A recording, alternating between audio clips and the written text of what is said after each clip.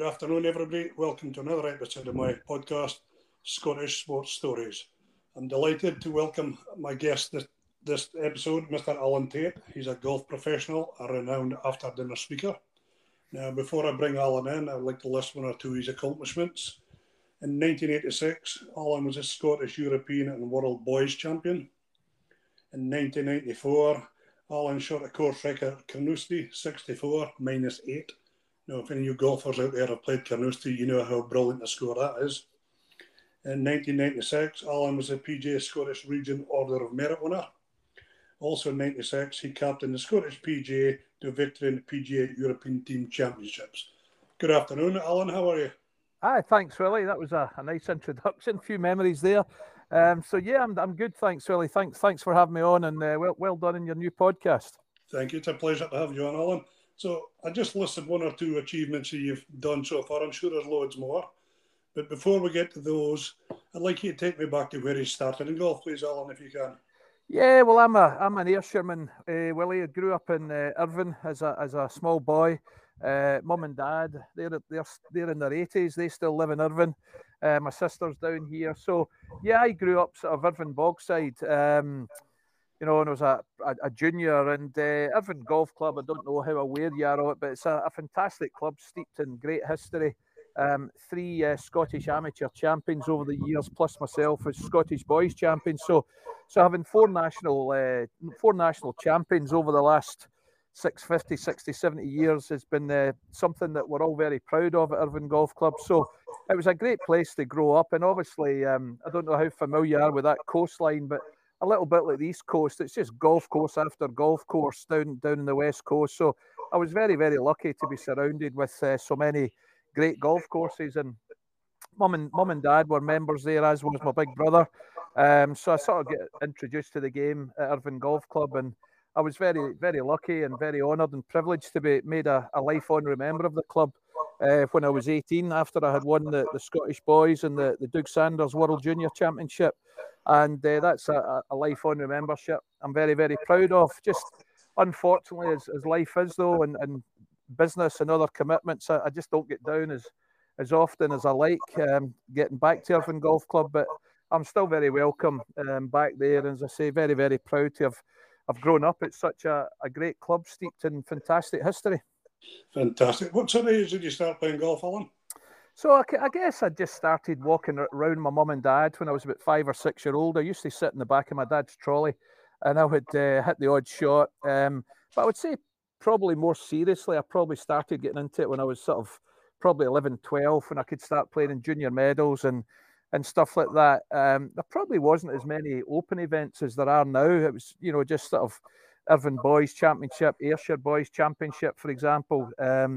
But, I think, I started sort of playing medals, as I say, when I was 11, 12, and I get picked for the junior team at quite a young age as well. So probably round about then, I felt a sort of bit of a talent for it. But like a lot of boys my age at that time, my first love was football, and I really loved playing football, and I was no bad at football. I was on an S form at Ayr United, and I had a chance to go to Dundee United.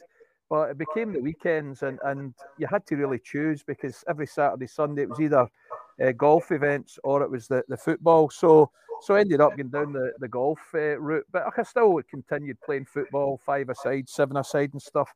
But I think that's probably when it all really started for me, just before my teens. Okay. Was that a big decision, football or golf, Alan? I don't think so, really, Willie, to be honest with you. I don't think I really spent too much time about it. If I went to Dundee United, I was living in Irvine at the time with my parents, and that would just have been impossible for commuting. So I think really for that decision alone, it was just sort of, and plus the fact, golf you can play on your own for many, many, many years up until you're an old man. I suppose you'd still go out there and enjoy it.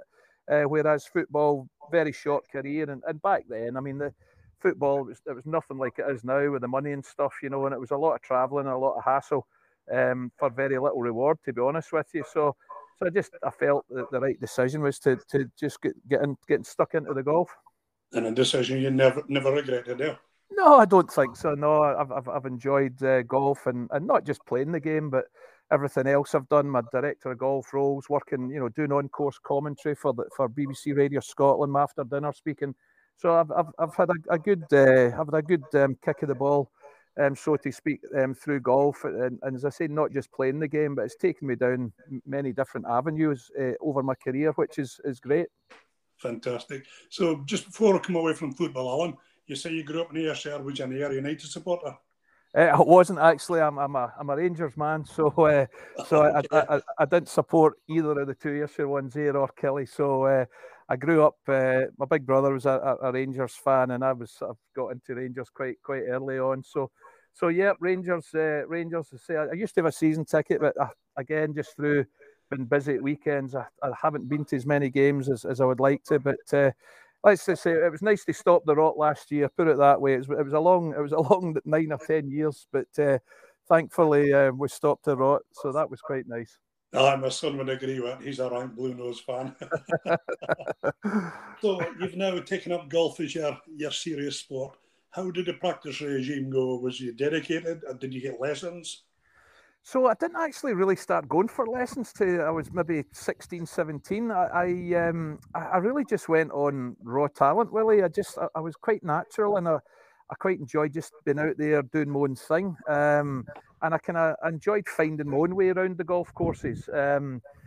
Even to this day, I'm probably not the longest hitter in the world. I'm not the shortest, but I still know how to get round the golf course, and I think that came from playing a lot of golf at that very young age. I would much rather, when I was at Irvine Golf Club, my mum and dad would drop me off in the summer holidays, and I would have a sandwich with me, and that was me. I'd maybe play 2 or 3 rounds of golf that day, just out on my own, and hitting loads of different shots from different areas. And I much preferred that to practice, and I've never been a practicer, never had the patience for it. I find practicing really boring. And it always admired me over the years when I watched the top pros and just how hard they worked. And as I say, I just loved being on the golf course. So that probably came back to bite me as my career went on, that you maybe didn't do the hard work that you were supposed to.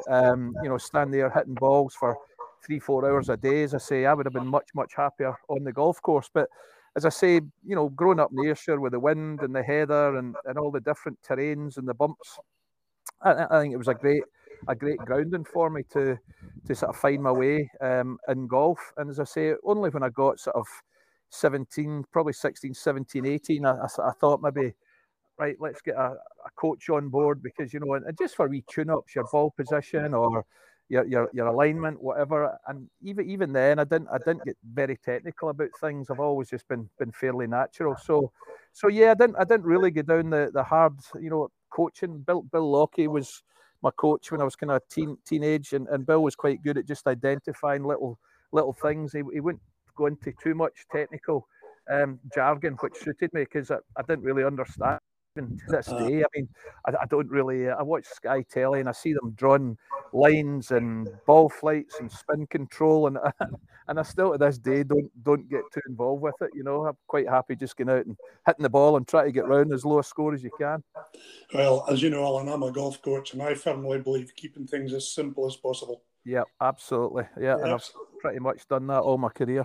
That's good. So you started. How did the golf improve, Alan? Did you improve quite quickly? Yeah, no, I had the year that really stuck out was 1986. The Scottish boys was at Dunbar that year in sort of mid-late April, and I was quite a high handicap getting into the Scottish boys. I was playing off 4, which again, I think 5s get balloted out, so I only scraped in. But I wasn't put off by that, because that whole winter I practiced so hard. Well, out in the golf course at Irvine Bogside, I was out in the course every day. I was playing the course backwards. I was hitting 2-3 balls off every tee, and all sorts of weather. It really was, because that was going to be my sort of last year playing in the Scottish boys, and I was really determined to do well. Okay. But I really went in there under the radar. Nobody gave me a chance, and that I was quite happy about that. It was at that time it was Ewan McIntosh, who's a good friend of mine, and Stuart Bannerman, Harry's son. They were the kind of top boys playing off like +2, +3, and they were the sort of favourites.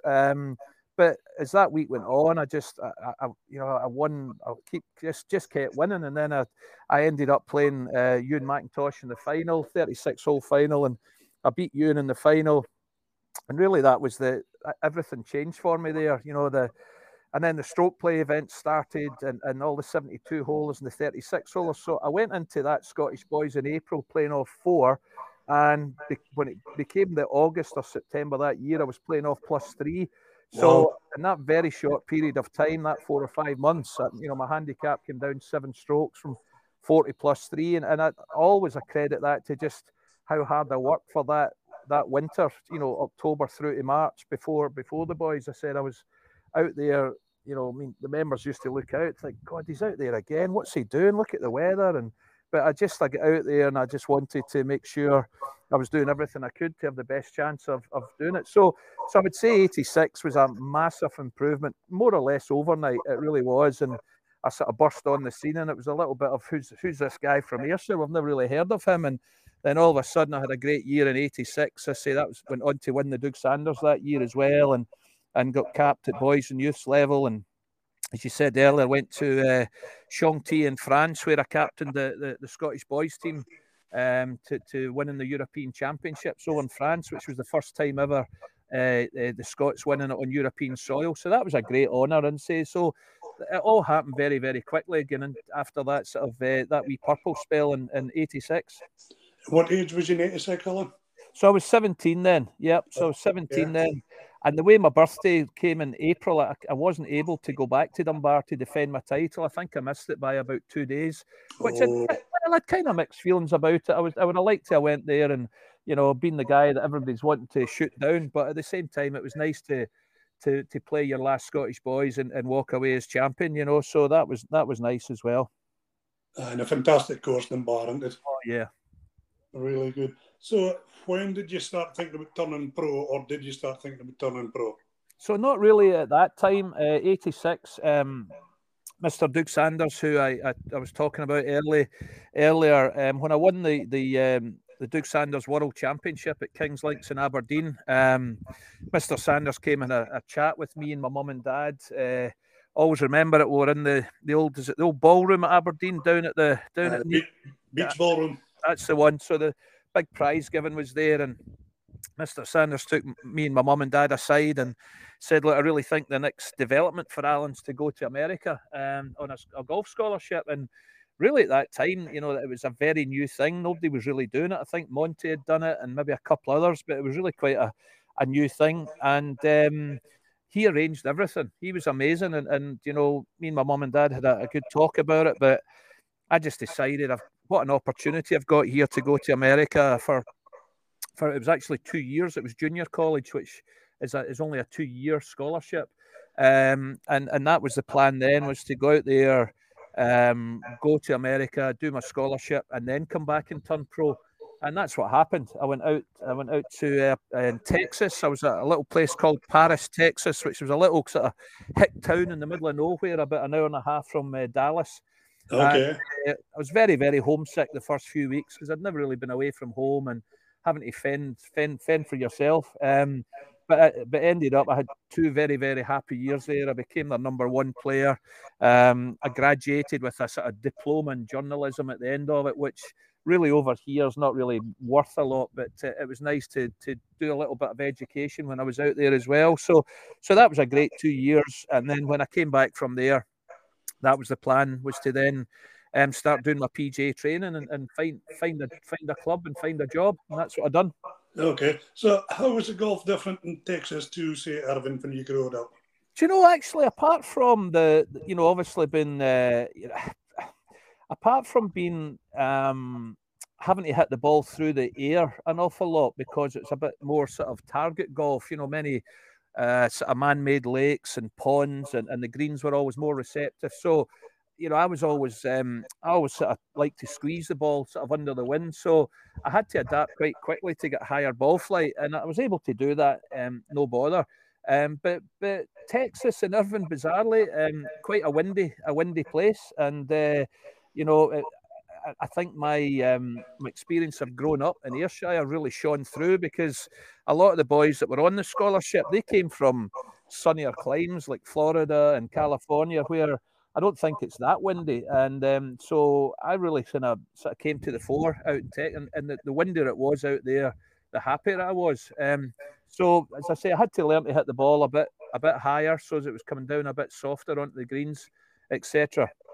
But Okay. I quite enjoyed it when the wind picked up. Felt quite at home. So all your packs as a young lad on the course, fairly stood you in good stead, eh? Oh, absolutely, absolutely. A very, very humid place. I mean, in the summer, the humidity was pretty horrendous. But I mean, their winters were just as bad as ours. You know, they could get really, really cold and a lot of snow and stuff where we were based. And then, of course, you had the chance of tornadoes, etc. So it was completely different weather-wise. But no, do you know, when I came home after my 2 years, I really felt quite at home out in Texas, and had a lot of pals by that point who.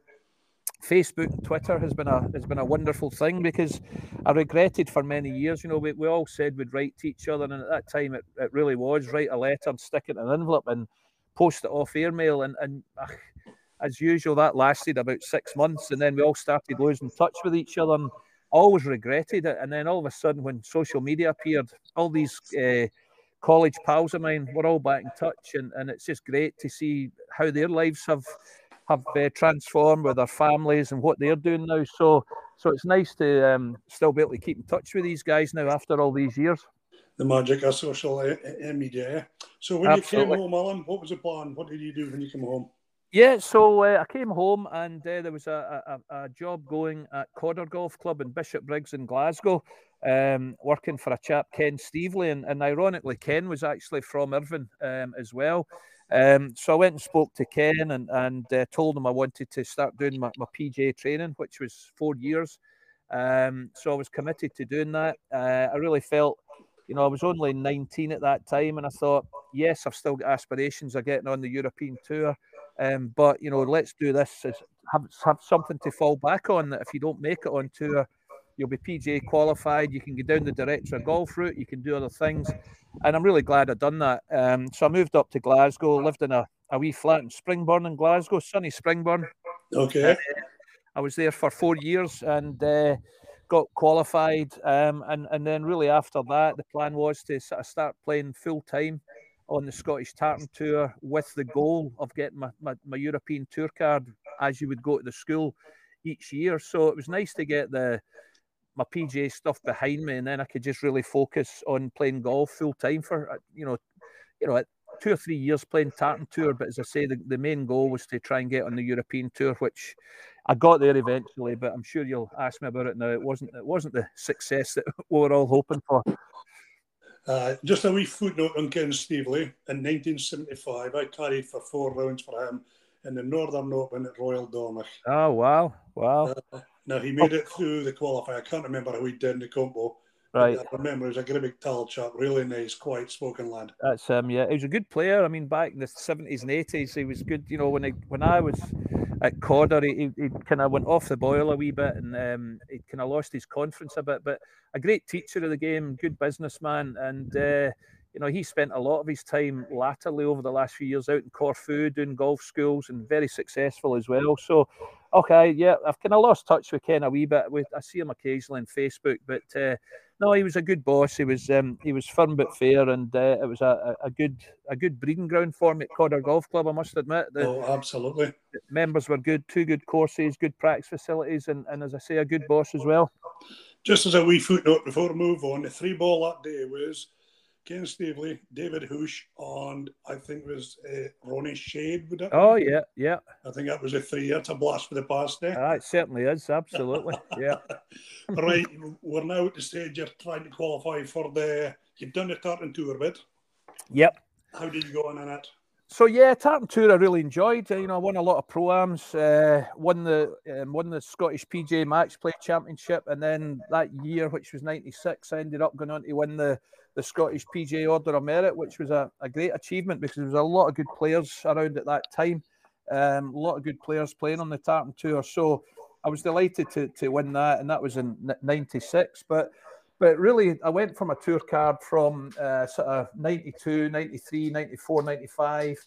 Didn't have any joy at all at tour school because it's very, very tough. I mean, playing tartan tours are a great breeding ground, but going from tartan tour to try and get on the European tours, just a completely different experience altogether. So I had good success in Scotland, but a wee bit of a sort of a big fish in a small pond, and then just kept going to the European tour school every year. And then eventually in 1996, when I went for my card that year, I managed to get through the PQ1, PQ2, and then managed to get my, at that time it was 40 cards at the school. So it was 6 rounds at San Roque and Sota Grande out in Spain. Okay. 240 pros playing for 40 cards. And I managed to get the 32nd card for the 1997 season, which was great. But, I was like 26, 27 now, which, it sounds crazy, but, kids are getting a tour card now at 17, 18, 19-year-old. Absolutely. Different ball game now, eh? Totally different. Absolutely so different. But yeah, 1996 going into 97, that was really exciting time for me. It was always a childhood dream to play in the European Tour. And then I was getting my chance in 97 on the big stage. So see the day you qualified, you got your card. Yep. After you sobered up. Yep. What was your thought process for the coming season? So I'm a wee bit embarrassed to admit this, and I've admitted it a few times. I was very naive. I genuinely thought that just getting my tour card, that was it. I genuinely thought, well done, you've got your tour card after all these years, and now you're just going to kick on and have many, many years on the European Tour, traveling the world, making a lot of money. I just thought the transition would suit me, and I would adapt very, very quickly. And boy, did I get in for a bit of a shock once I got out there. And again, this is 1997, 24 years ago, and the standard then, what I thought was just unbelievable. And here we are, 24 years on, the standard's just nuts. But I get out there, and the first few events, I think I made one cut in the first 4 or first 5, and you did very quickly think you need to really up your game here, because this is going to be over before it's even begun. Okay. Just with the quality and the standard of the players out there, and it wasn't so much, it was, again, as you said earlier, it's a totally different game now, where they're bombing drives 350, 400 yards. Nobody was really doing that then, but they were so accurate, the players. They were so. And again, they were great managers at getting around the golf course. But the biggest thing that I got from them was how good they were from like 120, 130 yards in. Even then, I mean, now they're just frightening at it. They're looking to hold every shot from that distance. But I would be from that same distance hitting a wee wedge to maybe 12, 13 feet, thinking it was a good shot. And that's a terrible shot for them at that stage. Okay. They're knocking it in, stiff for a couple of feet every time. So I didn't feel I played badly on my year on tour. I just didn't, I had too many kind of 72, 73, 74s where you've missed the cut by a couple. But really, in all honesty, even if I was making the cuts, I just felt I didn't really have a right low one in to be competing. So I ended up, I think I got 16 events and I only made 5 cuts. I think my biggest check was about 3,500, which was nothing, So, but don't get me wrong, well, it was an amazing experience. I absolutely loved every minute of it. Standing in the range with, Greg Norman, Langer, Faldo, Seve, Olathabal, guys that have grown up and watching on the telly, dreams are made of, eh?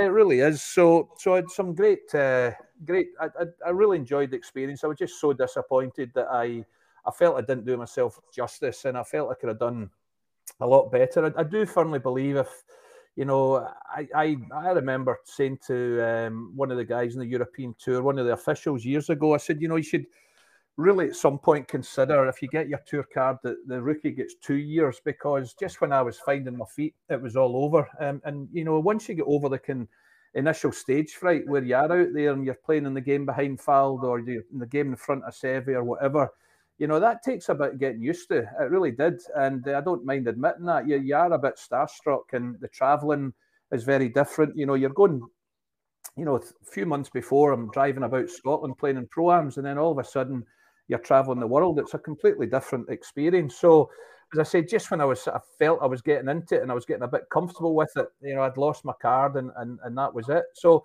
I think there was a case for, give them a 2-year exemption, give them that first year as a kind of find their feet training ground, and then hopefully in year 2 they can kick on. But they would never do it. I get that, but it would just have been I think I would have had a much better chance knowing that I'd maybe 2 years at it instead of just that 1 year to make an impact.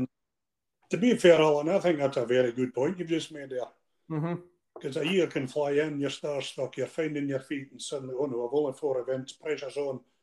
Well, not only that, if you get your card in a Ryder Cup year, you'll get even fewer tournaments. And the year that I got my card, it was I think it was Valderrama was at the Ryder Cup that year, and Seve was the captain, so everybody wanted to play in it, and they all wanted to play at Valderrama. So you had kind of pros going to countries they would normally never go to. So that was keeping people like me out, because you would get knocked down the rankings, if you like. So you can't really pick and choose when you get your tour card. But I've said to many pros over the years, if you're going for your tour card, make sure you do it in a non-Ryder Cup year and get it.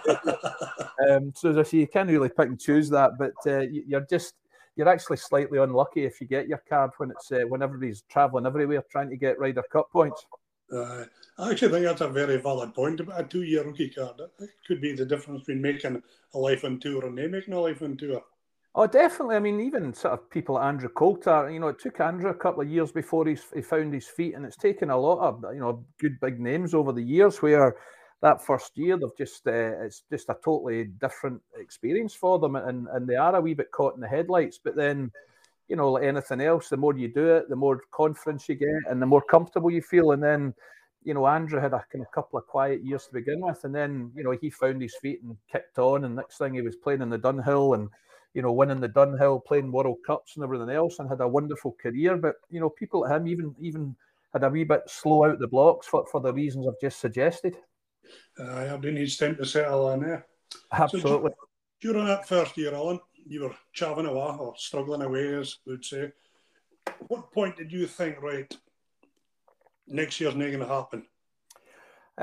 So when I lost my card in '97, I still went back to the school that year, but my confidence had taken a bit of a knock. And when I think I played my last event in September, I think out in Portugal or something. But then the tour school didn't come round again to sort of November time, and so there was a couple of months window there. And when I went out to tour school that year, I felt my heart wasn't in it as much, and I felt I had been kicked in the belly a bit, and I hadn't really achieved what I was hoping to achieve, and I kind of went back there.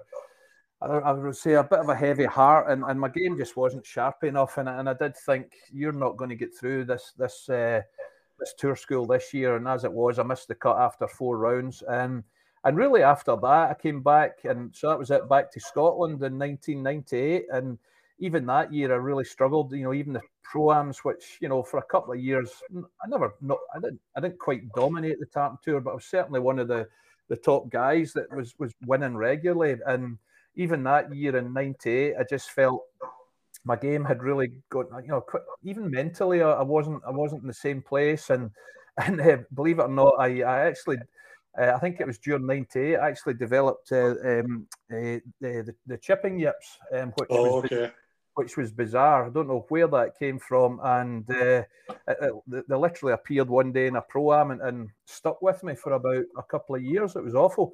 Put so much pressure on myself to hit 17, 18 greens every time I played. So I think that was all kind of written in the stars to start going down a different route in golf. 98, 99, I'm now 30 years old, and then I get the chance to go to the Westerwood Hotel down in Glasgow at Cumbernauld, where the hotel was in receivership at the time, and I met a lovely man called Grant Sword, who's been a very good friend of mine now for all those years, and Grant offered me the position there as to go in as a sort of director of golf role, but he did say to me, look, we've got a lot of work ahead here, and if you are coming on board, really your golf and your pro-ams is going to have to take a back seat. And I was like, do you know what, Grant, the time is right, and I'm quite happy to do that. And I had 7 great years at Westerwood. You know, it's always struggled, the golf course, with drainage. But 7 really happy years there. We really built up that hotel again. And you know, when I went there, the greenkeepers didn't have proper equipment. The staff didn't have any uniforms. There was no proper training in place. So that was a whole build-up of trying to do all that. So I literally played about, maybe I could probably count in 2 hands how many rounds of golf I played, or competitive rounds of golf I played in that 6-7 years. Okay. And I really didn't miss it. I really didn't. I was quite happy doing what I was doing, and my career just went down that role. But then once I left Westerwood and I started getting a couple of new jobs, I started making time for myself and getting back into playing golf again, and started playing pro-ams again and competing again, and realised I could actually still play. And all of a sudden the chip and yips were gone. So that was a huge result. Again, that they just disappeared as quickly as they arrived. Okay. So really from about 2007, 2008, you know, I've been a regular back in the Tartan Tour for the last 13, 14 years, and I can hold my own, and I really enjoy being out there again playing in Scotland. But I think I'm going out there with no expectation. I really genuinely do go out to enjoy it now, and it's a game of golf, and it's amazing. Get to the 9th and you're a couple under, and you can still hit it, and you're still getting round, and you're still enjoying it. So it was a bit a sort of stopgap in my career, the same when I went to Westerwood, but certainly one I didn't regret, and I think it was the right time to do that sort of move. So it sounds like you did a fantastic job at Westerwood. But I want to take you back to the tour just a wee bit, Alan. You know us on just pick a tour star is doing well at the moment. Just anyone. Oh wow! Well, he struggled. He struggled the last few months, but I would say Robert McIntyre. I'm really excited about, and I'm being biased because he's Scottish, but I really think he's got an amazing career ahead. Well, he's already got a great career, but I think we have still to see so much more from him. And as I say, I just wonder the last few months there was a lot of talk about him making the Ryder Cup, and I just wonder if that maybe got to him a little bit because his form did dive, but he'll come back stronger and better every year. And he's still such a young guy, great attitude, and I'm really excited about watching him over the next few years. I certainly will. Looking forward. I'm speaking about Mr. McIntyre, right? You notice now, a golfer now, there's a team surrounding these guys. Yeah. Okay. So when you were playing, who was in Team Tait apart from yourself? No, that was it. That was genuinely it. And again, you know, I genuinely had no one. Even I was taking local caddies at every country I went to. I had nobody traveling with me. It genuinely was me, myself, and I. And again, that was kind of par for the course back then. You didn't see too many guys going around with a big entourage, but you know that all changed when Tiger came in the scene. You know, he just took it to a different level. You know, I think even in his first year, his entourage was 30 or 35 people at every event. You know, dietitians, nutritionists, you know, physios, doctors, chefs, the lot. You know, which is a different world again. But no, I do believe that if I'd had maybe a manager at that time to maybe give me a bit of guidance and maybe somebody to be there or to help with the travelling or to help with your actual preparation, I do think it might have made a wee difference. We'll never know, but no, at that time, well, there was a lot of the guys in my position. It wasn't just me. There was a lot of guys very much kind of just doing their own thing because, you know, financially we couldn't do it any other way. Aye. Did you ever sound out any of the more experienced pros on tour for a wee chat? Do you know, I should have, and I've been asked that before, and I never really. But I played with a guy, Peter Mitchell, who was on tour for many, many years. He's actually on the seniors tour now. Mm-hmm. I played with Peter. I think it was in the one at Portugal, actually, when it was either that was the last or the second last. And he was great, just a guy that he'd been there, done it all, seen it all. And we came in and we had lunch after one of the rounds, and we must have sat there for a couple of hours, and it was just me and him. And he was just great, a real London boy, a sort of London geezer, but Mm-hmm. you know, he'd done well on tour over the years, and he was a very likeable guy. And I sat and picked his brains for a couple of hours, but I didn't really have a mentor, and And to be honest, Willie, these guys are too busy trying to do their own thing without really, taking the time out. But he did, as I say, I know it was only a kind of 2 hour lunch, but he did say a lot of very, very sensible things and just, trying, to give me a wee bit of a G up. But no, as I say, it was very much do your own thing. So now, fast forward a good few years, would Alan Tait be the type of guy who would go and stick a young, inexperienced pro? Oh, 100%. And I think now because I'm not out there and a lot the guys have got to be selfish. They've got to be very self-minded and selfish about their own career. But my careers went down different routes. As I say, with the director of golf roles and everything else I've done. So I've got the time now to spend with any kids that are coming through, and I think most of them know that I would be there if anyone wanted to come and have a chat. Absolutely, I'm always keen to put something back in. Excellent, well done. So we've done the Westerwood. You're back playing some pro-ams. Where are we at now? Yeah, so after Westerwood, I had a brief spell at the Carrick at Loch Lomond. I was there pre-opening as director of golf. So I was there for about a year and a half. And then I was at Dalmahoy in Edinburgh. So that was my sort of longest stint. I was at Dalmahoy for 10 years working for Marriott International. Very, very busy job, a lot of responsibility, a lot of members, 2 courses, obviously a well-known course that hosted the Solheim Cup in 1992. So quite a bit of history there as well. So 10 years there, but I still managed in that 10 years to, go and play in pro-ams on my day off or whatever, or take a few days holiday and go and play in a 36-holer or a 72-holer. So Dalmahoy was great. As I say, 10 good years there. Still keep in touch with a lot of the members. And that really took me up to about 2016, where I then just went along the road to Deer Park Country Club. I went there as my first general manager job, and had a spell there before joining Golfing for Kids, which I've been with for the last 2.5 years. Okay, before we get your Golfing for Kids, Alan, for anybody that doesn't understand what a director of golf is, can you explain a wee bit what that role entails? Yeah, so a director of golf's more overseeing the whole golf operations at the club. So, my roles over the years as director of golf, I haven't given a paid golf lesson for about over 20 years because it's not really what you do. The director of golf is very much a sort of shirt and tie position, as I say, where you're dealing with all the staff and many times you're dealing with the food and beverage, the chefs, a lot of HR. Making sure appraisals are being done, a lot of one-to-ones. And at Dalmahoy, I did have a big staff. I had about 30 or 35 that reported me directly. And that was from the golf pros to the membership guys to the greenkeepers. So it was quite a big role. So really, a director of golf role, you really don't have time to be out there teaching or doing anything else because you really are managing the people and you're managing the total operations of the business. And was that a role you enjoyed? I did, yeah. No, I really did. I learnt a lot. I had a very, very good general manager at Dalmahoy, Alistair, who he's been a hotelier all his days, a sort of hotel manager, and I really, although he wasn't a golfer himself, he understood that the whole business, from the housekeepers to the food and beverage to the leisure club to the golf, and I really, really learned a lot off that guy. We had a few wee Barneys over the years as well, but as you do. But I had nothing but respect for him, and as I say, I did learn a lot off him. And working for Marriott, who were managing Dalmahoy, Marriott were very, very good at developing people.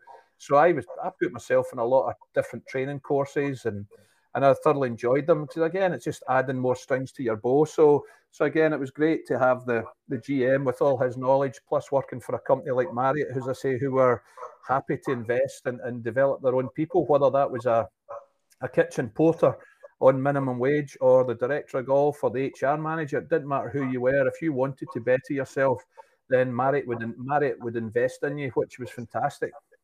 Great to work for a company like that, yeah. Absolutely, yeah, 100%. So we're now on to the golfing. Is it Golfing for Kids? Yeah, so Golfing for Kids, really sort of 3 areas of the business, which is award-winning equipment for sort of 3 to 14-year-olds, Also do a My Pathway to Golf app, which is fantastic. So a lot of the pros use that just now. It's not a coaching aid; it's just a sort of tool where the coaches can communicate with the kids and the parents through the app, and you can also track the development of the children as they're going through the program. And we also have a schools program where we try and go in and get into a school for 4 or 6 weeks and try and introduce kids to the game of golf, because most schools in Scotland and the UK, actually, a lot of them are still not teaching golf. It's all football, rugby, netball, maybe a wee bit of tennis. So golf's still not a favoured sport. So we've been very instrumental in trying to get in there and make it fun for the kids as well. Have a bit of fun with them in the PE hall or out in the grass out at the playground, and then hopefully, if there's been a good success and the kids have enjoyed it, then after that 6 weeks, we'll hopefully introduce them to a local golf club, and they can then continue their development, with that local pro or with that assistant.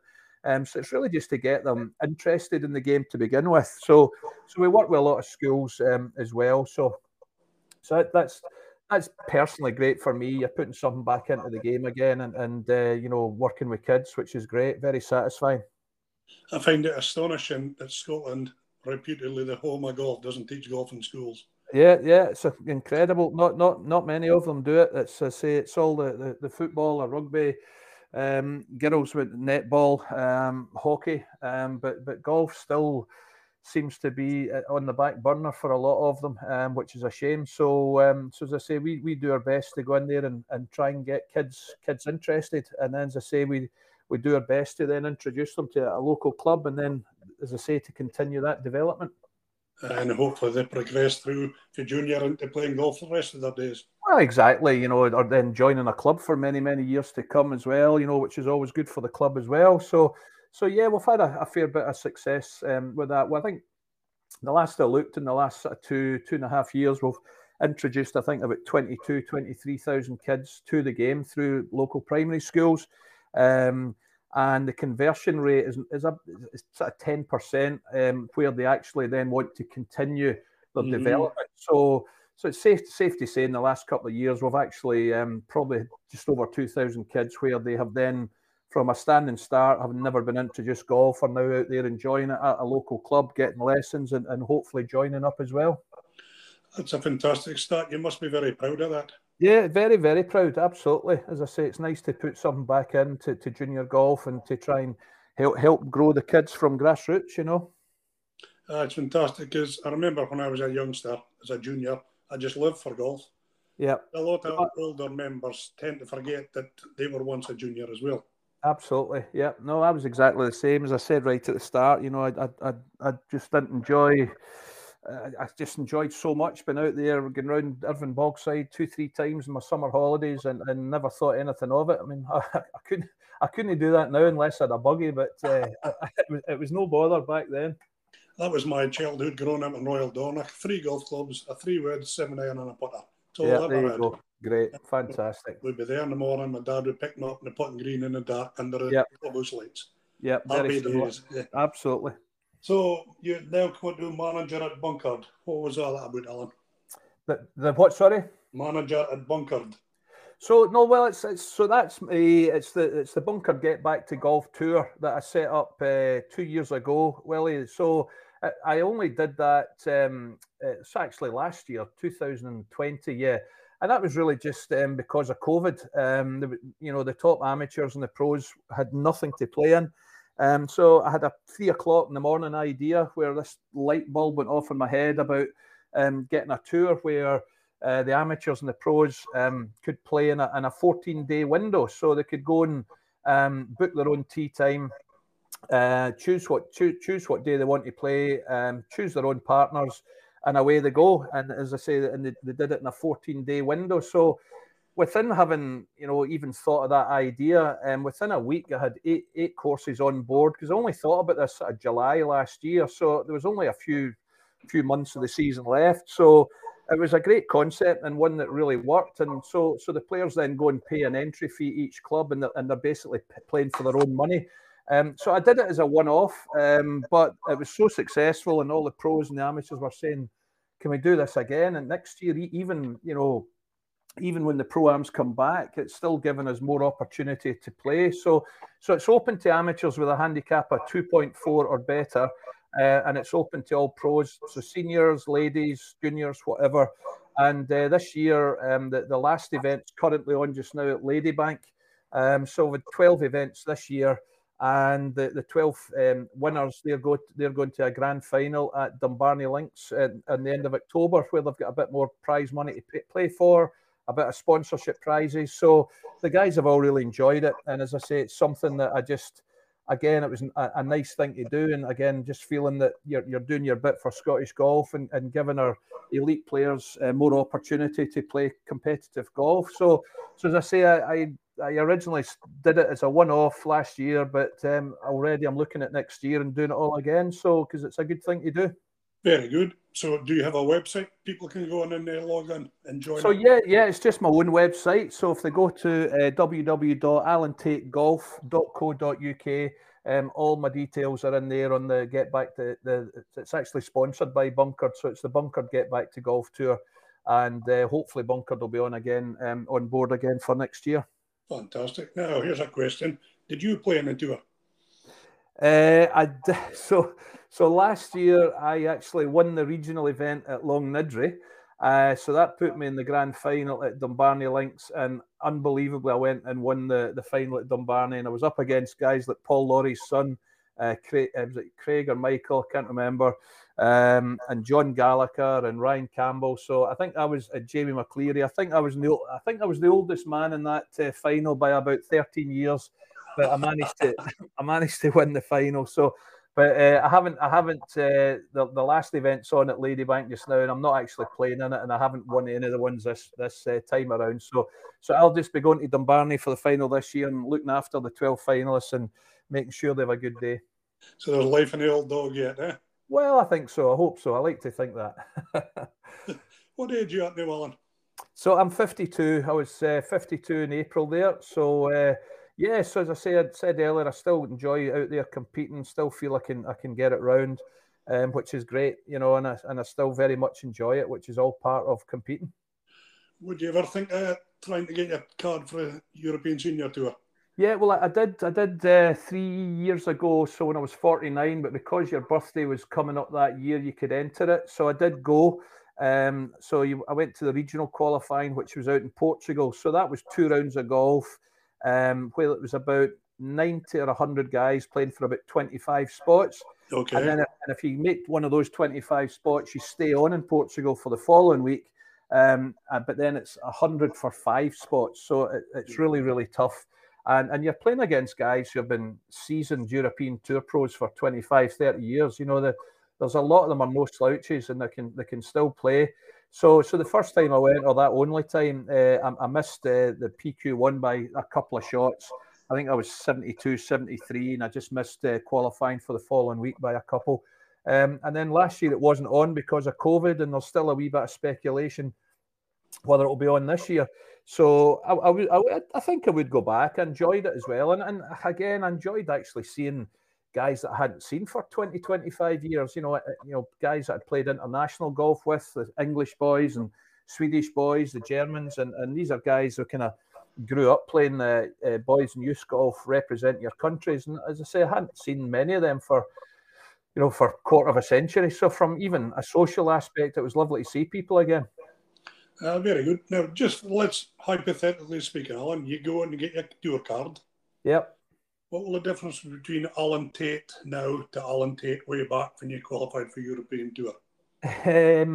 I think just having that calmness and not going out there saying win at all costs. Now I think you need to remember, sort of back then that was my only source of income. I mean, I didn't do anything else but played tournament golf, whereas now with everything else I do, I'm in a position now where it's not the same pressure to go out and make a living. So I think just that sort of calmness and not worrying that if you don't make a check this week, you're not going to be able to pay your mortgage or your car. Whereas back then it really was that type of pressure. So it's a little bit different now, where if you go out there and get it, it's a huge bonus. But if you don't, it's not going to change your life. It's not going to be that big a deal. And you can go, as you said, less pressure and just go and enjoy yourself. Exactly. Get enjoy the sun in Portugal. Exactly. Well, let's hope if you go for it, let's hope you're successful. Well, we'll give it a go if and when it comes back around. Well, time will tell, eh? Absolutely. Right, Alan, as most people know the name Alan Tait, they know you're a very well-renowned after-dinner speaker. How did that come about for you? Really just by chance. I think it was about 15, 16 years ago. I was actually speaking at a prize giving at a PGA Pro-Am, and the pros usually stand up, and I'd like to thank the PGA, I'd like to thank the catering staff, I'd like to thank the greenkeepers, and that's it, sit down. And it was at Sandy Hills Golf Club, and I stood up, and next thing I was talking about my 3 amateur partners that I'd played with that day, and I told 2 or 3 stories, and the next thing I was up there for about 20 minutes, and everybody was laughing and enjoyed it. And I remember Peter Lloyd from the PGA coming up to me after it saying, "Gosh, where the hell did that come from?" And I was like, "Oh, I'm sorry, Peter." And he went, "No, it was great." He said, "I'm glad that." He said, "Look at you're making everybody laugh, and it's good." So then I got a call from a captain about 2 weeks later after that, and I'd thought nothing of it. And this guy phoned to say he was the captain of Buchanan Castle Golf Club down in Drimmen near Loch Lomond. And he said that, he'd been at Sandy Hills playing the Pro-Am, and he really quite liked my after dinner stuff, and would I mind coming speaking to his captain's dinner, which was a couple of months away. And I had that sliding doors moment on the phone. Do I tell him I've never done that, or do I just say, go for it? So I said, yeah, okay. So I had 2 months to prepare for it, and I went away and sort of came up with a sort of routine, and I went there that night, obviously very, very nervous because I'd never done it before. But once I got up there, I thoroughly enjoyed it, and the audience enjoyed it so much so there was captains there from other clubs, and I ended up getting another 2 or 3 bookings out of that one night. So that was really it. I just sort of, but I don't promote it too much. It's very much word of mouth, and if you've heard me once, you'll hear the same stories, but they're stories that are special to me, and they're stories that I can't really not tell. I remember I was at a dinner a couple of years ago in Glasgow, and I just went to the toilet at the start of the evening, and the boy standing next to me said, "You the speaker tonight, big man?" I said, "Yeah, I am." He goes, "I've heard you about 4 times. Please tell me you've changed something." and I was like, no, still the same stuff. And he was just laughing. And he says, "Oh no," he said, "I always enjoy it." But no, listen, it's I've met a lot of nice people through it. It's a nice thing to do, and there's no greater sort of feeling when you're up there and it's going really well, and you're getting lots of smiling, happy faces, and people coming up after saying how much they've enjoyed it. So it's nice to go there, and I enjoy it as well. So and touch wood, they always seem to go pretty well, and always enjoy them. Well, I had the pleasure of being at one of your dinners one night. It was at Croon Bay. Yes, I remember that through Michael Buchan. I remember that. It was a good night with Craig Brown as well. Craig as well. And I had good fortune to win the first raffle. Oh, that's I remember that. Yeah, and exactly. I picked the signed photo of you with Tiger Woods and Ben Crenshaw. Crenshaw, that's right, yep. Which very kindly autographed me, hangs in my summer house. Very good. Now, I'm sure a lot of people know the story about Tiger Woods, but I feel you it would be remiss of me not to ask you the story for the viewers. Well, it was 95, and through my Tartan Tour ranking, so the year before I'd finished in the top 3 in the PGA Tartan Tour Order of Merit, and that used to get you in 2 or 3 big events. So the Scottish Open was coming to town at Carnoustie the following year, and I had shot the course record the year before, so it was quite nice to go back to the scene of the crime. And I mean, I'll tell you the shortened version and not the after dinner version. So the shortened version was very. So I went down to the tee about 11 o'clock, and this was for the practice day on the Tuesday, and I had booked a time for 11:31, just me and my caddy, and we got down there about 11 o'clock, and there was nobody about. I mean, the stands were empty. There was one man and his dog standing at the first tee, and I said to my caddy, "Listen, there's nobody about here." I said, "If there's nobody in front, there's nobody behind. I think we'll just tee off early and we'll just go." And he says, "Aye, okay." And I said, "Well, nip into the players' lounge and see if anybody's put their name up next to us. And if they haven't, we'll just tee off early and we'll just go." So he came back a couple of minutes later and he was laughing. I said, "What are you laughing at?" He says, "Well, two guys have put their name up beside you." And I says, "What's funny about that?" He says, "Well, one's a Ben Crenshaw who'd just won the Masters 3 months before and a massive hero of mine. And he says, and the other one's this T Woods." And I was like that. You're at it. I said, wee caddy was always up to no good with playing wee pranks. And I said, "Wee man, I'm not in the mood for this." And he says, "Well, listen, don't shoot the messenger. It's in there, 11:31. Tait, Crenshaw, and Woods." And I'm like, whatever. And I didn't give it any more thought. And then, oh, geez, I just get a sixth sense. And a couple of minutes later, I look round, and honestly, I don't know, there must have been like 1,000 people walking towards the first tee. And I'm thinking, what is thinking, I hope this isn't what I think it is. And sure enough, the next thing that they all start milling around the first tee, and out comes the crowd, and up walks Ben Crenshaw and Tiger, and they walk onto the tee, and Crenshaw came up to me and said, "Hi." He said, "I'm Ben Crenshaw," and I'm like, "I think I know who you are, mate." And he said, "Would like to play with you today. Are you okay with that?" And it just happened so quickly. And we teed off, and they went first, and they ripped them down the middle of the fairway. And I stood up and hit a 2-iron, and I'm not joking, Willie. I must have hit about a foot behind the ball, and I completely duffed it, and I get a sympathetic round of applause, and I cleared the Barry Burn by about a yard. And for any of your listeners that have never played Carnoustie, the Barry Burn's 45 yards off the first at Carnoustie, so that's how big a duff it was. And then, so it was a bit carnage to begin with, but then I ended up playing the full 18 with them. An amazing experience. And to be fair, I was more intimidated playing with Crenshaw because, he just won the Masters. He was a hero of mine. And we didn't really know enough about Tiger at that time. I think he'd just his first US amateur. So he was still an amateur at that time. But even then, I've said on many occasions, I've never seen or heard the golf ball, the noise coming off the club face like that I did with Tiger. I'd never witnessed anything like that. And that was his first ever round of golf in Scotland. He'd never had played in Scotland before, and it was quite windy that day at Carnoustie. He actually lost a couple of balls because he was hitting driver off a couple of holes where he should never have been hitting driver. So he was kind of hitting these kind of low sort of long rope and iron shots. So he incredibly, he did struggle a little bit, and you could see that, links golf wasn't his, it certainly wasn't, his forte at that time. And then my goodness, 18 months later or 2 years later, he's winning the Open at St Andrews by 15 shots, and he's well, I don't need to make a case for Tiger, but it was an amazing experience playing with him. And he was a really, really nice young guy. He'd only been 19, 20 then. I'd have been 25, 26. And very, very mature. And Crenshaw was just an absolute gentleman to play with. He was just, they call him Gentle Ben was his nickname all those years. But Crenshaw was just fantastic to play with. So it was a very, very special day. But after I got over my duff at the first, I was fine.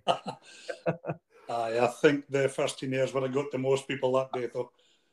I think so, absolutely. It often says, Alan, that you should never meet your heroes. Was that not the case with Ben? Oh no, absolutely. I'd say he was everything and more that I ever thought he would be, and he just took a real interest in me and everybody, and it was genuine, and he was just asking a lot of questions when we were around the golf course, and just things in general, culture of Scotland and everything else. And he loves Scotland, and the Scottish fans loved him over the years.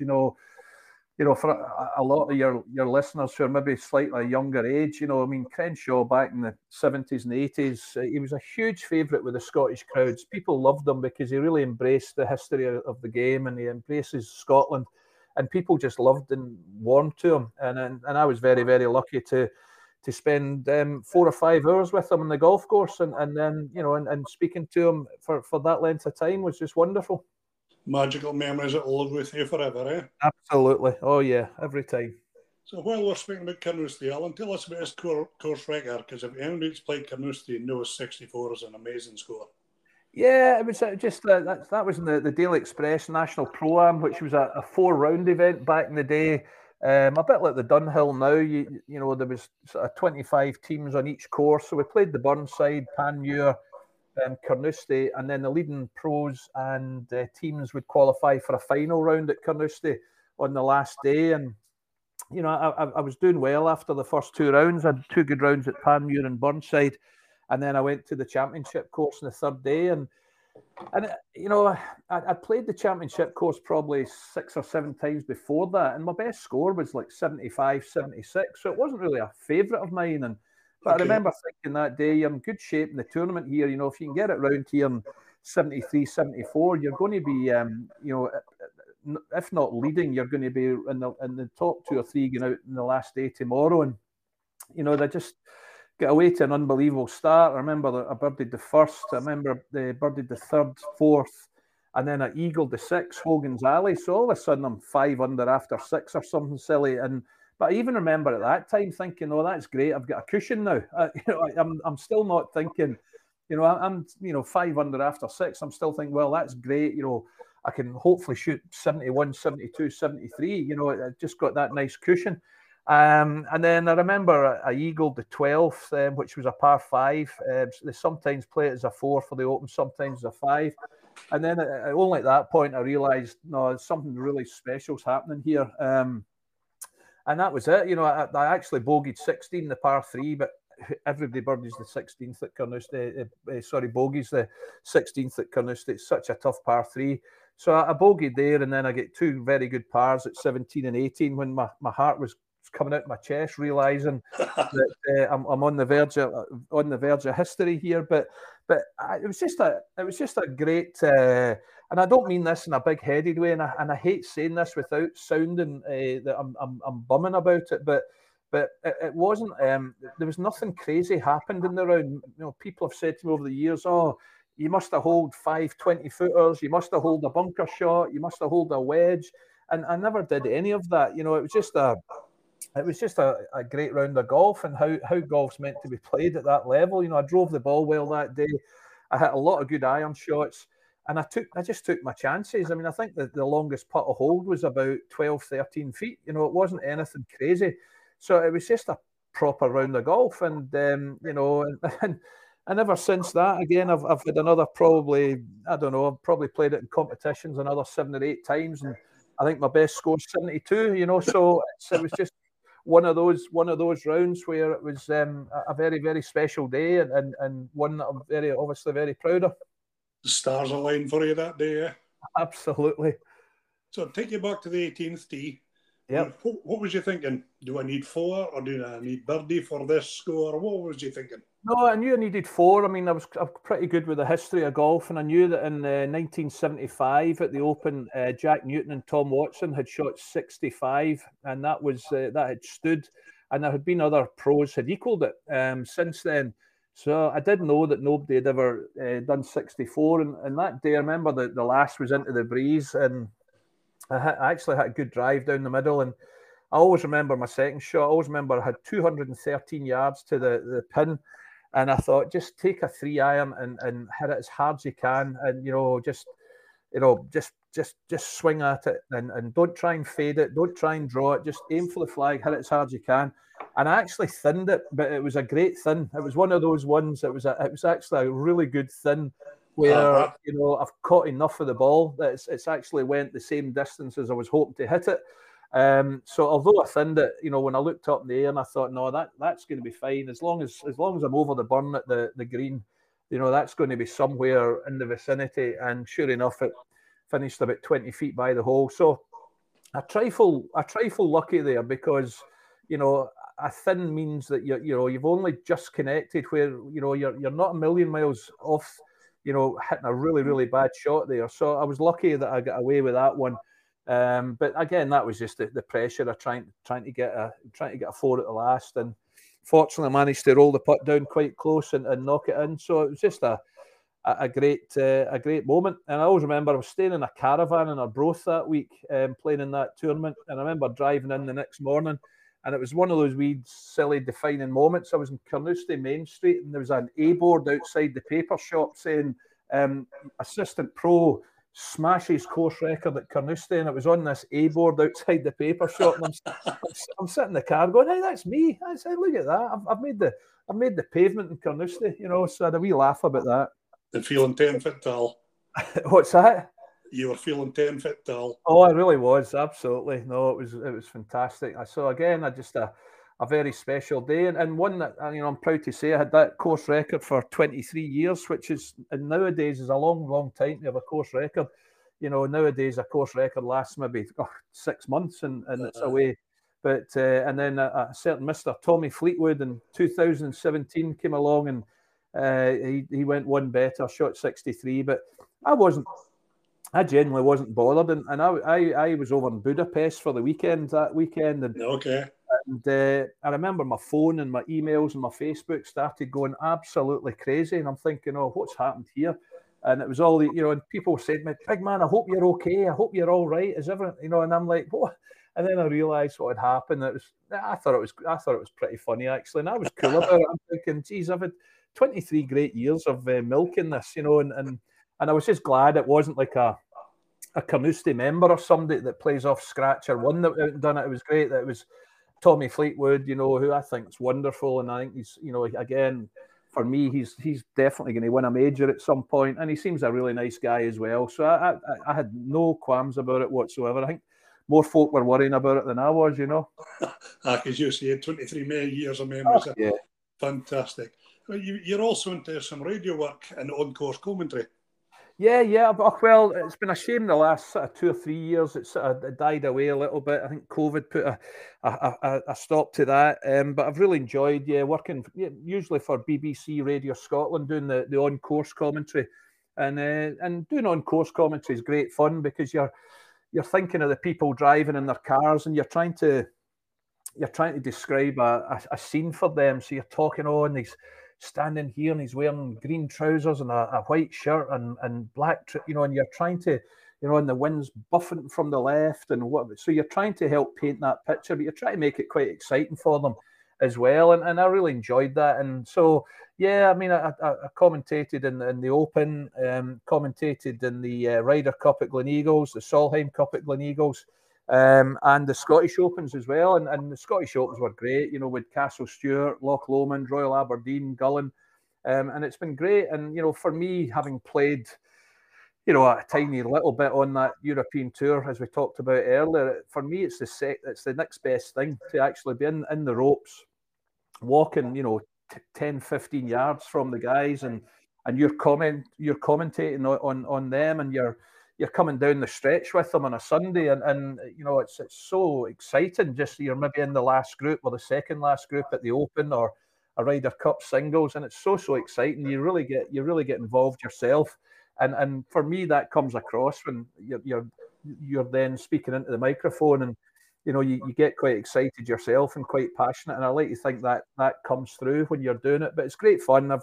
I just hope it comes back at some point, that we can start doing all that again, because I thoroughly enjoyed doing the commentary. Going back to that night at Croonby, you told me, well, you never told me, you told everybody a story, the two young lads you interviewed for radio. You remember that story? I do remember it, yeah, absolutely. Can you tell us that one? So we're standing there, and it was at, I think it was at Carnoustie, and it was two wee boys standing at the side of the road. And one of them, so the sort of commentary team came to me and said, "Where are you, Alan? What's your position?" I said, "I'm actually out in the main street." And I said, "I've got two little kids here. Do you want me to do a wee bit with them?" I said, "Aye, that would be great." So I said to this wee kid, "So is this your first Open?" Yeah. Listen, what do you play off? I play off 23, and so the guys are in me are saying, "Oh, this is great, big man. Keep it going." And then I said to the other wee boy, I said, "What about you?" And he says, "Oh yeah, I've never been to Carnoustie before. I can't wait to get out there and walk round there." And as I say, they're in me here. "This is great, Alan. Keep it going." And I said, "Who will you be following today, wee man?" And he said, "I'll be following Rory McIlroy." And I says, "And why will you be watching him?" And he says, "Because I think he's beeping magic."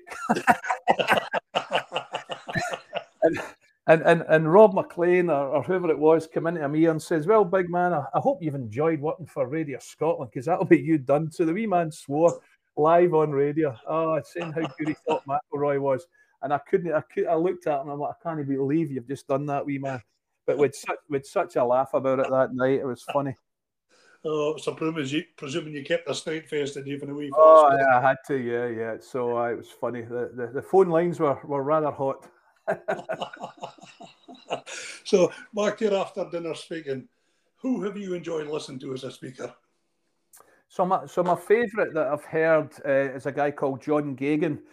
John used to play with Motherwell, a very colourful career, and John for me is the best out there. I mean, John could probably be booked 3-4 times a week all year round. He's so popular, but John's great, very very funny, very animated, runs about the room, and he's funny, John, because when you sit next to him at the top table, when you're having your meal before the after dinner starts, he's so quiet and almost quite nervous, and he sits there like a quiet wee guy. And I remember the first time I worked with him, I thought, God, this guy's going to fall on his backside tonight. He's so nervous and he's terrible.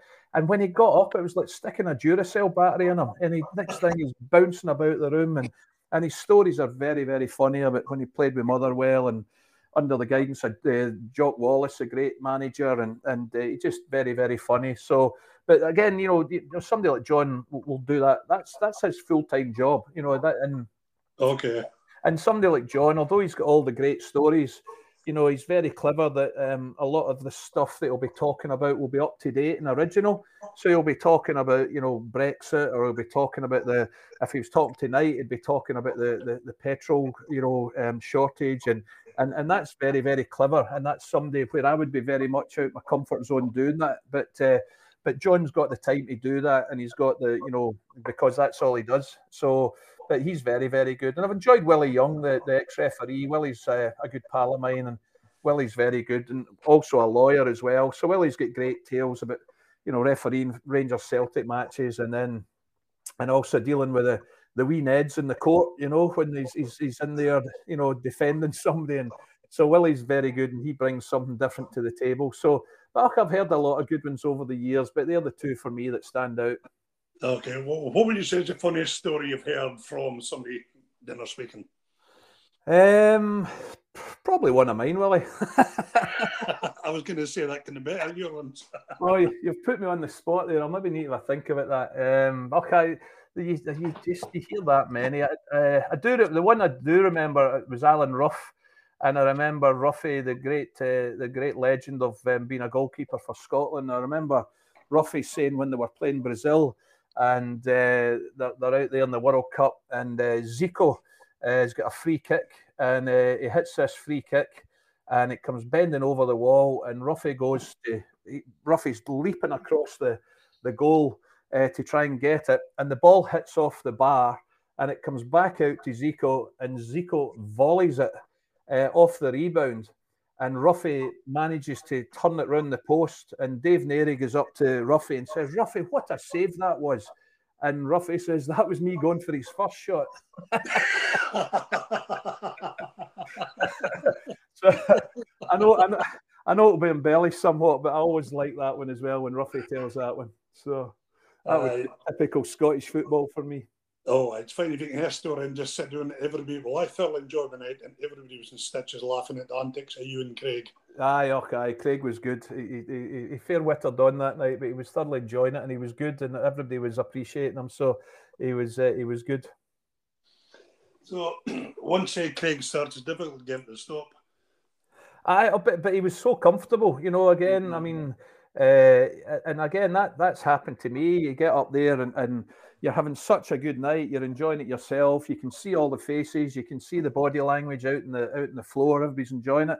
So you'll end up telling another couple that you weren't going to tell because, the captain or the guy at the top table said, "Can you maybe do 35 minutes or 40 minutes?" And then you have a quick look at the clock up in the clubhouse, and you see you're at your 40 minutes. But you see the guys are enjoying it, and you're enjoying it, and nobody objects you telling another couple of good wee stories. And Craig was like that night. He was thoroughly enjoying speaking in Aberdeen or just outside Aberdeen, and I think he had a few pals in the room as well. So he was very comfortable, and he was very good that night, And it's not every day you get sitting next to a Scotland manager with a lot of great stories as well, It's true. I think you guys did a brilliant job, and for anyone that hasn't been to a sportsman's dinner, you really should make the effort to go along and listen to these guys. They're absolutely priceless to listen to. Good, thanks, Willie. No problem. All right, Alan, a few questions for you. In golf, what do you think has been the most memorable thing you've done?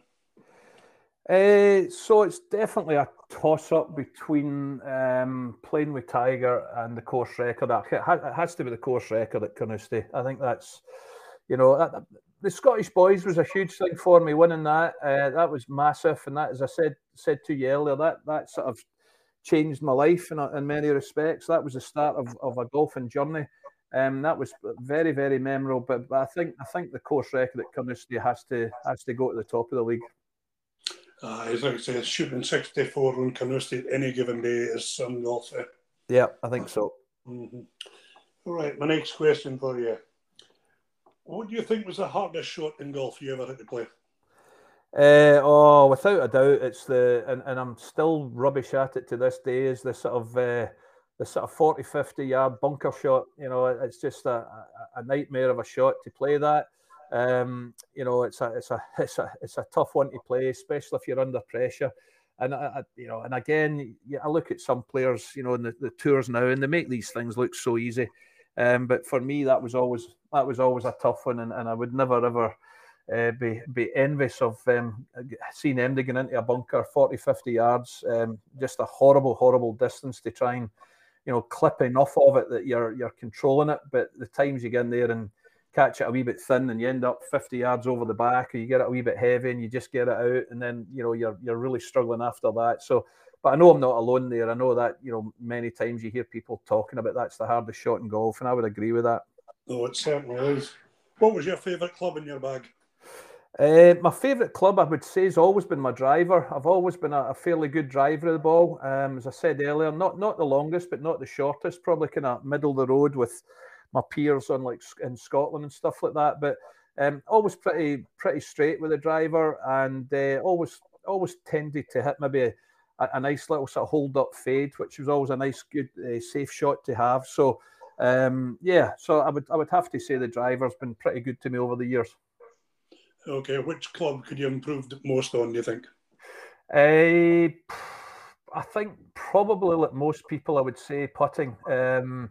Not a bad hole or outer, not bad from kind of 3, 4, 5 feet, but certainly the 10, 12 footers, which I call them the money putts. That's what makes the difference between a 65 and a 72. You get half a dozen them in a round, then that is what you're going to shoot. And the standard again of the guys holing out from sort of 15, 12, 10 feet is just astonishing now. And I've definitely, probably, like most pro golfers at my level, that would be somewhere we could have said we could have hold a lot more putts there. But again, you have to be out there hitting hundreds and possibly thousands of putts a week to get that consistency, to be holing 10, 12, 15 footers for fun. And I never practiced as hard as that. I was too busy playing golf, and as we said earlier, going round the golf course and dropping 2 or 3 balls. But you'll get guys like, you'll get top pros now will stand in a putting green for hours and hours and hours hitting 10 footers, 12 footers, 14 footers, and I would never have done it. So I can't grumble that was possibly where I could have developed and done better. Okay, your favourite course you've ever played? Favourite course in Scotland is actually Skibo Castle up there in the Highlands. Very, very lucky to play in a pretty exclusive pro-am there every year. It's not just the golf course, it's the whole golf experience. Just a wonderful golf experience from the minute you arrive to the minute you leave, and the most beautiful setting up there in Sutherland just before Dornoch, just as you go over that beautiful bridge. So the whole thing about Skibo, the mystique of it being Andrew Carnegie's house at the castle, where Madonna get married, it's just a pretty magical place. So I think, it's Skibo for me all day long. A wee footnote there, Alan. When I was a young lad living up in Dornoch, we used to live 500 yards from the castle. Oh, wow. Beautiful. So that's where I grew up and played my golf at. Well, you know how beautiful it is then up there. It's just magic. Magical. What about other courses you played in European Tour? So European Tour, well, I was very lucky to play in 2 two of the Barclays Scottish Open Invitationals at Loch Lomond, so managed to play in that twice, and I thought Loch Lomond was just absolutely stunning, just a wonderful, wonderful golf course, and say that was part of the European tour then. And again, lots of big crowds there. The Loch Lomond was always a good social one. You'd all the kind of Glasgow punters getting the bus and a few drinks. So there was always a great buzz about the tented village. And, you know, I think it was the 6th or the 7th that went along by the water. And the tented villages were up on the left, and you could just get a real buzz of the noise coming off the crowds, and it was just great. So, yeah, it would be remiss of me not to mention Loch Lomond. And again, very, very pleased that it's in Scotland as well. You know, you've mentioned the European Tour there. But, you know, that was, for me, the best one I played, possibly. And I loved South Africa. I made my debut out in South Africa. That was my very first event. The Gary Player and the Lost City courses down there at Sun City. And absolutely stunning place, stunning setup. So they were up there as well. I thoroughly enjoyed them. I'm just sitting listening to Alan, and the passion about your golf is coming through very evidently. Well, it's, as I say, it's difficult not to be. I'm a very passionate Scot as well, and I'm very proud of our heritage in the game of golf. I'm very proud of our history. I'm very proud of the wonderful golf courses we've got in Scotland, and you know, and it's just, you know, if it were guaranteed weather, I wouldn't go anywhere. I would be happy going up to the Highlands or East Coast of Scotland or back down to the west for a few. You know, it just, if you were guaranteed weather, I just love our country. I think, you know, I love the people. I love our hospitality, our restaurants, our bars. I think we you know, we are a wonderful golf destination, and it's you know, it makes, you know, it's no surprise to me the amount of you know, the amount of money that golf generates to the country, and the people coming from America and all over the world that come here and experience just a wonderful time. And I'm very, very proud of that, and I'm proud to have played a small part in golf in Scotland. Well, I would agree with that 100%. Right, on the flip side, Alan, we spoke at the best courses. What's the hardest course you ever played? So the hardest course I've ever played was actually when I had my scholarship in America. It was a place called Waterwood National, which was in Texas. And you know, they do the slope rating. So the par of the course was 71, and the slope rating was something like 78.5. It was wow. It was so tough.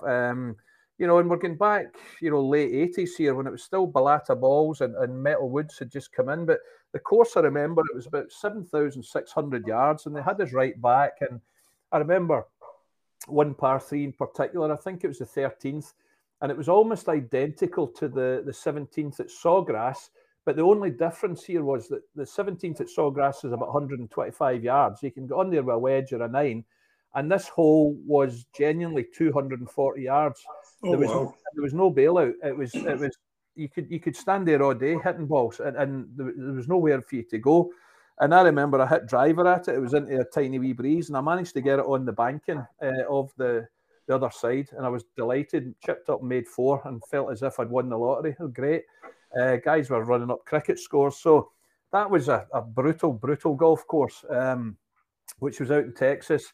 And I think for me in Scotland, for me, it's I think Muirfield. I think Muirfield, when it's set up for a championship, if it's set up for the British Amateur, or it's set up for the Open, you go and play Muirfield maybe a week before or a week after that's had one of these big events. And gosh, Muirfield for me is brutally tough, especially a little 15, 20 mile an hour wind. So I think Carnoustie's a little bit more forgiving than Muirfield. I think Carnoustie, the rough isn't quite severe. I know it was when Harrington and I think Harrington won, and when Paul Lawrie won in '99, the course was absolutely brutal at Carnoustie. But I think they learned from that, because, you know, they got a lot of bad publicity about how tough it was and how unfair it was.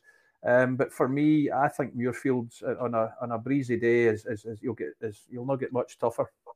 It's a great tough course. Okay. I was going to ask you what's the best shot you ever hit in golf, but you might have just explained it with that driver at par 3. I tell you, I think my best shot was definitely It was at the 18th at San Roque Club in Spain when I knew I needed to make 4 to get my tour card. And the last at San Roque is they've redesigned it, but it used to be a slight dogleg round a lake. And I remember it had a decent drive, and there's water up to the right of the green, I think, and there's water all the way down the left. And I remember I had a 5 or a 6 iron in my hand from about 170, 180, and I knew hit the green here, 2-putt, you've got your European Tour card, and it was such a defining moment, thinking this, I've dreamed of this moment all my days about getting my European Tour card. And I remember I hit a great shot, lovely wee fade into about 15 feet from the hole, and my heart really was coming out of my chest. But it was such a massive moment in my life, and it was a good shot, and managed to convert the 2 putts, and as I said, got the 30-second card. But unfortunately, it kind of stopped there, and that was the start of my year on tour. But as I say, it pretty much didn't really come to much. But I just remember it was a good shot, and one that I was very proud of under that pressure. That was an amazing shot under pressure.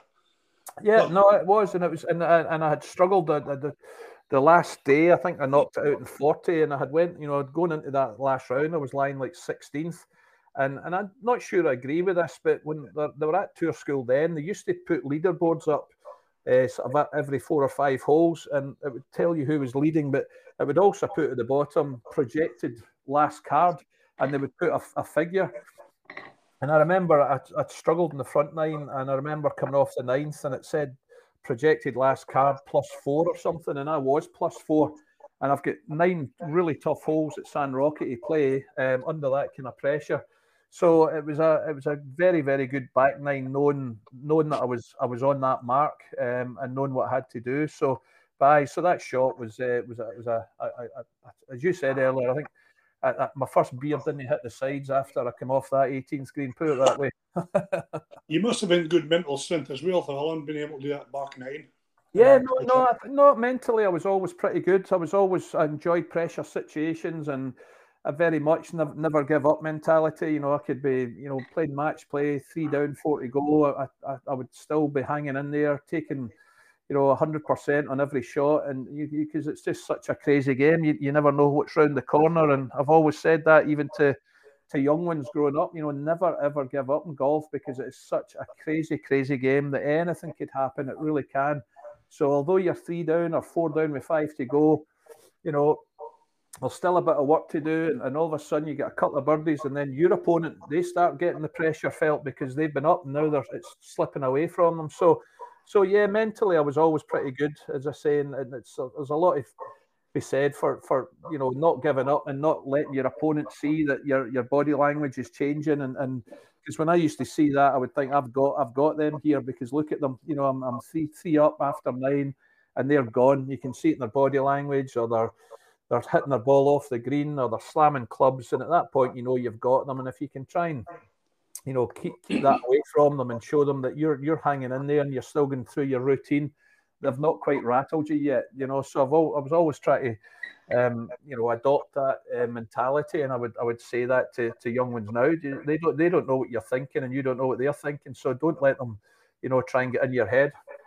It's the old adage, winners never quit and quitters never win. That's exactly it. Absolutely. Right, you get a 4-ball to play, Alan. Who would you have as your other 3 partners? Oh, so. Well, I would have said Tiger, but I've worn that T-shirt, so I'm going to allow them to be. Is this past or present? Are they alive, or are they? You can choose anybody from the world of golf, alive, dead, whatever you want. So my all-time hero was Jack Nicklaus. So it would need to be Jack Nicklaus. I would have to probably. I'd probably have to be Seve. I played 1 hole with Seve at Wentworth, and I never really spoke to him, and I never really saw him properly. So it would have to be Jack, Seve, and again, one of my favourites is going to be Tom Watson. So 1 European, 2 Americans, and I think that would be a pretty good 4-ball and a good links course in Scotland. I would enjoy that. Well, that was my next question. Which course would you play that 4-ball on? I would probably have to, as much as it's not my favourite golf course, but it's probably I think it's an obvious answer. I would need to be going on. I would need to be walking over the Swilcan Bridge at the old course at St Andrews. So, as I say, I think to play a round of golf in esteemed companies such as that, it would have to be at the home of golf. Aye, I think it'd be quite fitting, wouldn't it? It certainly would. Absolutely. Speaking of golf, have you any rounds of golf that you would like to play again for any reason? I would have to say it wasn't the year I played. So the Scottish Open came to Carnoustie twice, and I played in it twice. And it wasn't the year I played with Tiger and Crenshaw. But in the second round of that event, I remember coming off the 12th, and my name was on the leaderboard. I was lying about 6th or 7th. I think Wayne Riley won it that year, if I remember. And I was lying about 6th or 7th, and this was the second round. And I did all of a sudden get a little bit nervous, and I played the last 5 at Carnoustie so defensively, really did, and ended up I bogeyed the last 5 in a row, and purely just by, as I said, all of a sudden seeing my name. Oh, let's just get in. Let's just, you're going to be in contention, so don't do anything silly. And it was crazy because I'd played really well up until then, and and bogeying the last 5 at Carnoustie sounds a disaster, but it was quite windy that day, and 15, 16, and 18 were all into the wind, and 17 was downwind, and I finished with 5 bogeys, and I get back to my wee hotel that night, and it turned out that I'd missed the cut by 1, and so I'd went from walking off that 12th, being in the front page of the leaderboard, and then just did the total wrong game plan for the last 5-6 holes, and it cost me. And I would love to have played that final 2 days, because it was a great field then. I think Faldo was playing and Seve was playing, and it was a really good field, and it was one that really annoyed me for a long time. And I was annoyed at myself because my game plan had kind of changed halfway around when there was no need to. Was that a different change of mindset, was it? Yeah, it totally was. It just went from being almost kind of in total control to been playing the last few holes quite negatively, and you can't play the last 5 or 6 at Carnoustie and be trying to poke it round. You've got to take the shots on. You can't just poke it round those last few holes. You have to commit and hit the shots, because they're long holes, and you've got to be on your game. So it was just the wrong play. No good. My next question was any regrets, but you might have just answered it. Well, again, I suppose that would be a wee bit of a regret. I'm sure there's been other rounds where you've made the wrong decision at the wrong time and it's cost you. But all in all, you know what? I've given it my all over my years. Whether it was a director of golf role, whether it was after dinner speaking, whether it was a golf tournament, I always feel or setting up my own wee back to golf tour. I've always sort of given it 100% and dedicate myself to whatever I'm trying to do. So if you do that, you can't have too many regrets, really. No, none whatsoever. Who was your best friend in golf, Alan? Best friend in golf, I've got quite a few, and I wouldn't like to annoy any of them by picking one out. So I'm probably going to have to sit in the fence with that one. But the year I had on the European tour, I roomed a lot with Scott Henderson, who Scott, as you well know, is an Aberdeen boy. Played a lot of his golf out of King's Links, and Scott actually won the Rookie of the Year when I was on tour. So Scott's been a good friend for many years. But there's been so many of them, Willis, and so many. I've been lucky to have a lot of good guys and girls who I would regard as good friends over the years of golf. What's the biggest joke you've ever played in a fellow pro? You might drop your selling it here. Actually, with Scott Henderson in Madeira. So Scott was out playing, and I was getting home that night because I'd missed the cut. And this is pretty disgusting, but I cut off all my toenails and put them in his pillow slip in his room. And I left him for him coming in that night. So, and again, there was no real mobiles or social media. So the very next event, I see him making a beeline for him in the practice ground, and I'm like, he's going, Tait, that was the most disgusting thing I've ever seen. I can't believe you've done that to me. And I'm like, well, big man, don't worry about it. So we'll always have a wee laugh about that. And did he get his own back? Oh, he did. I'm not going to tell you. It was even grosser, so it was even more disgusting. So I'm not going to spare your listeners that story. He came in the cell, and what goes round comes round. I'll tell you privately one day. Right, you're pleased to hear we're almost finished. No bother. Right, I want to get your views on the Ryder Cup that just passed. What was your take on it? Well, no one likes a smart aleck, but I was on a couple of podcasts last week and before it all started, and I predicted a fairly comprehensive win for the Americans. I certainly didn't predict 19-9, but and again, it's nothing against the Europeans. I thought everything. You're getting in there against a team of 12 who have got 8 players in the top 10 in the world rankings. The Captain Stricker done an amazing job with the golf course, and I did think that the lack of European crowd would be huge. It was really sort of 95% Americans there. I just felt there was so much going in the Americans' favour or going against the Europeans, if you want to look at it that way. But I just felt they were so strong. It really was a hitter's course, and their team was just full of guys that just blasted 350, 400.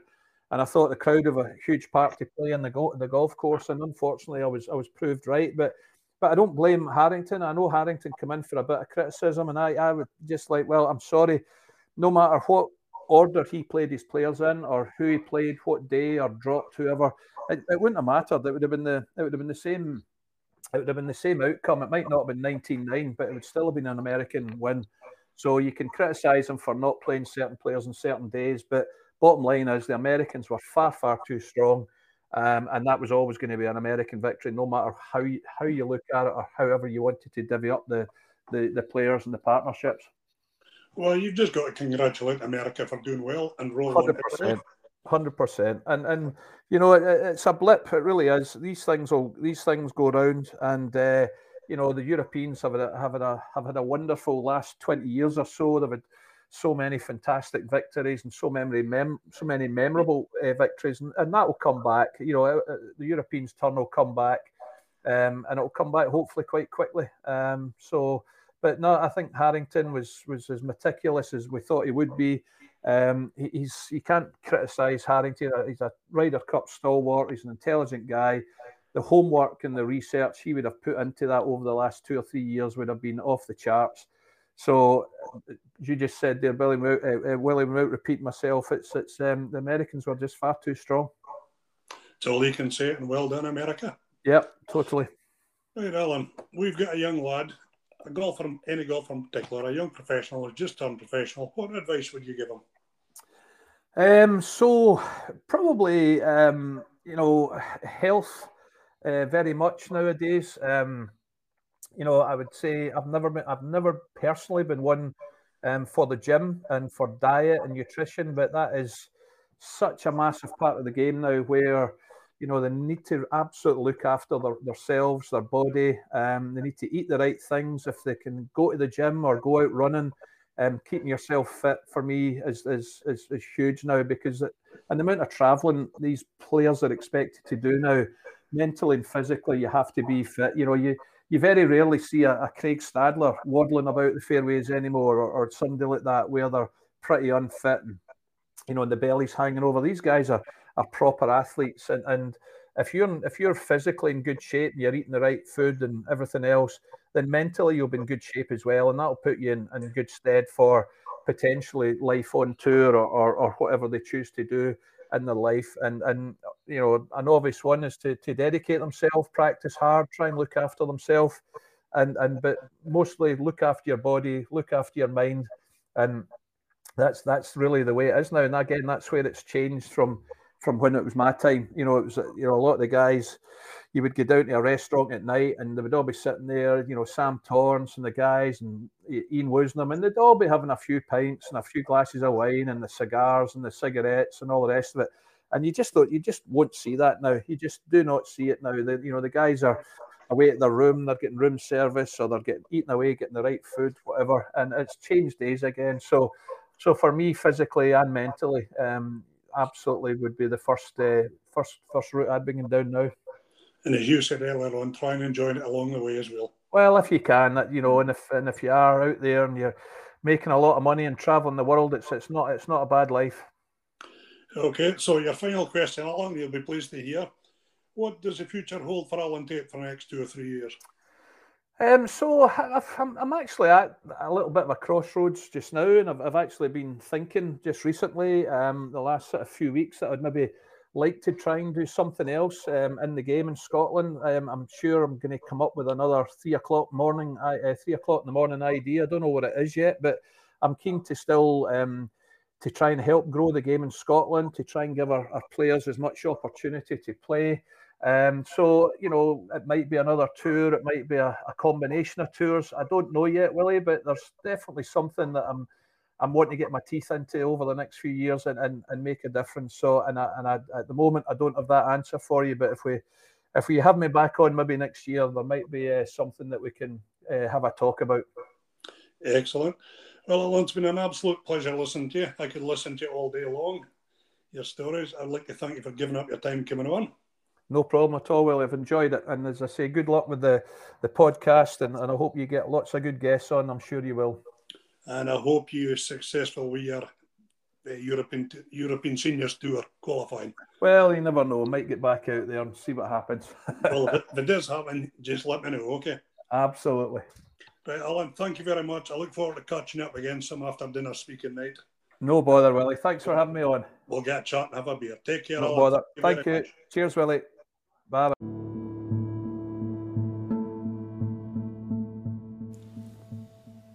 Thank you for listening to my podcast. I hope you enjoyed it. If you want to be involved in the podcast, if you want to come on and tell your story, or you'd like to nominate anyone who you think should be on, contact me. My name is Willie McKenzie. You can contact me on 07904 756 332. Look forward to hearing from you. Thanks. Bye now.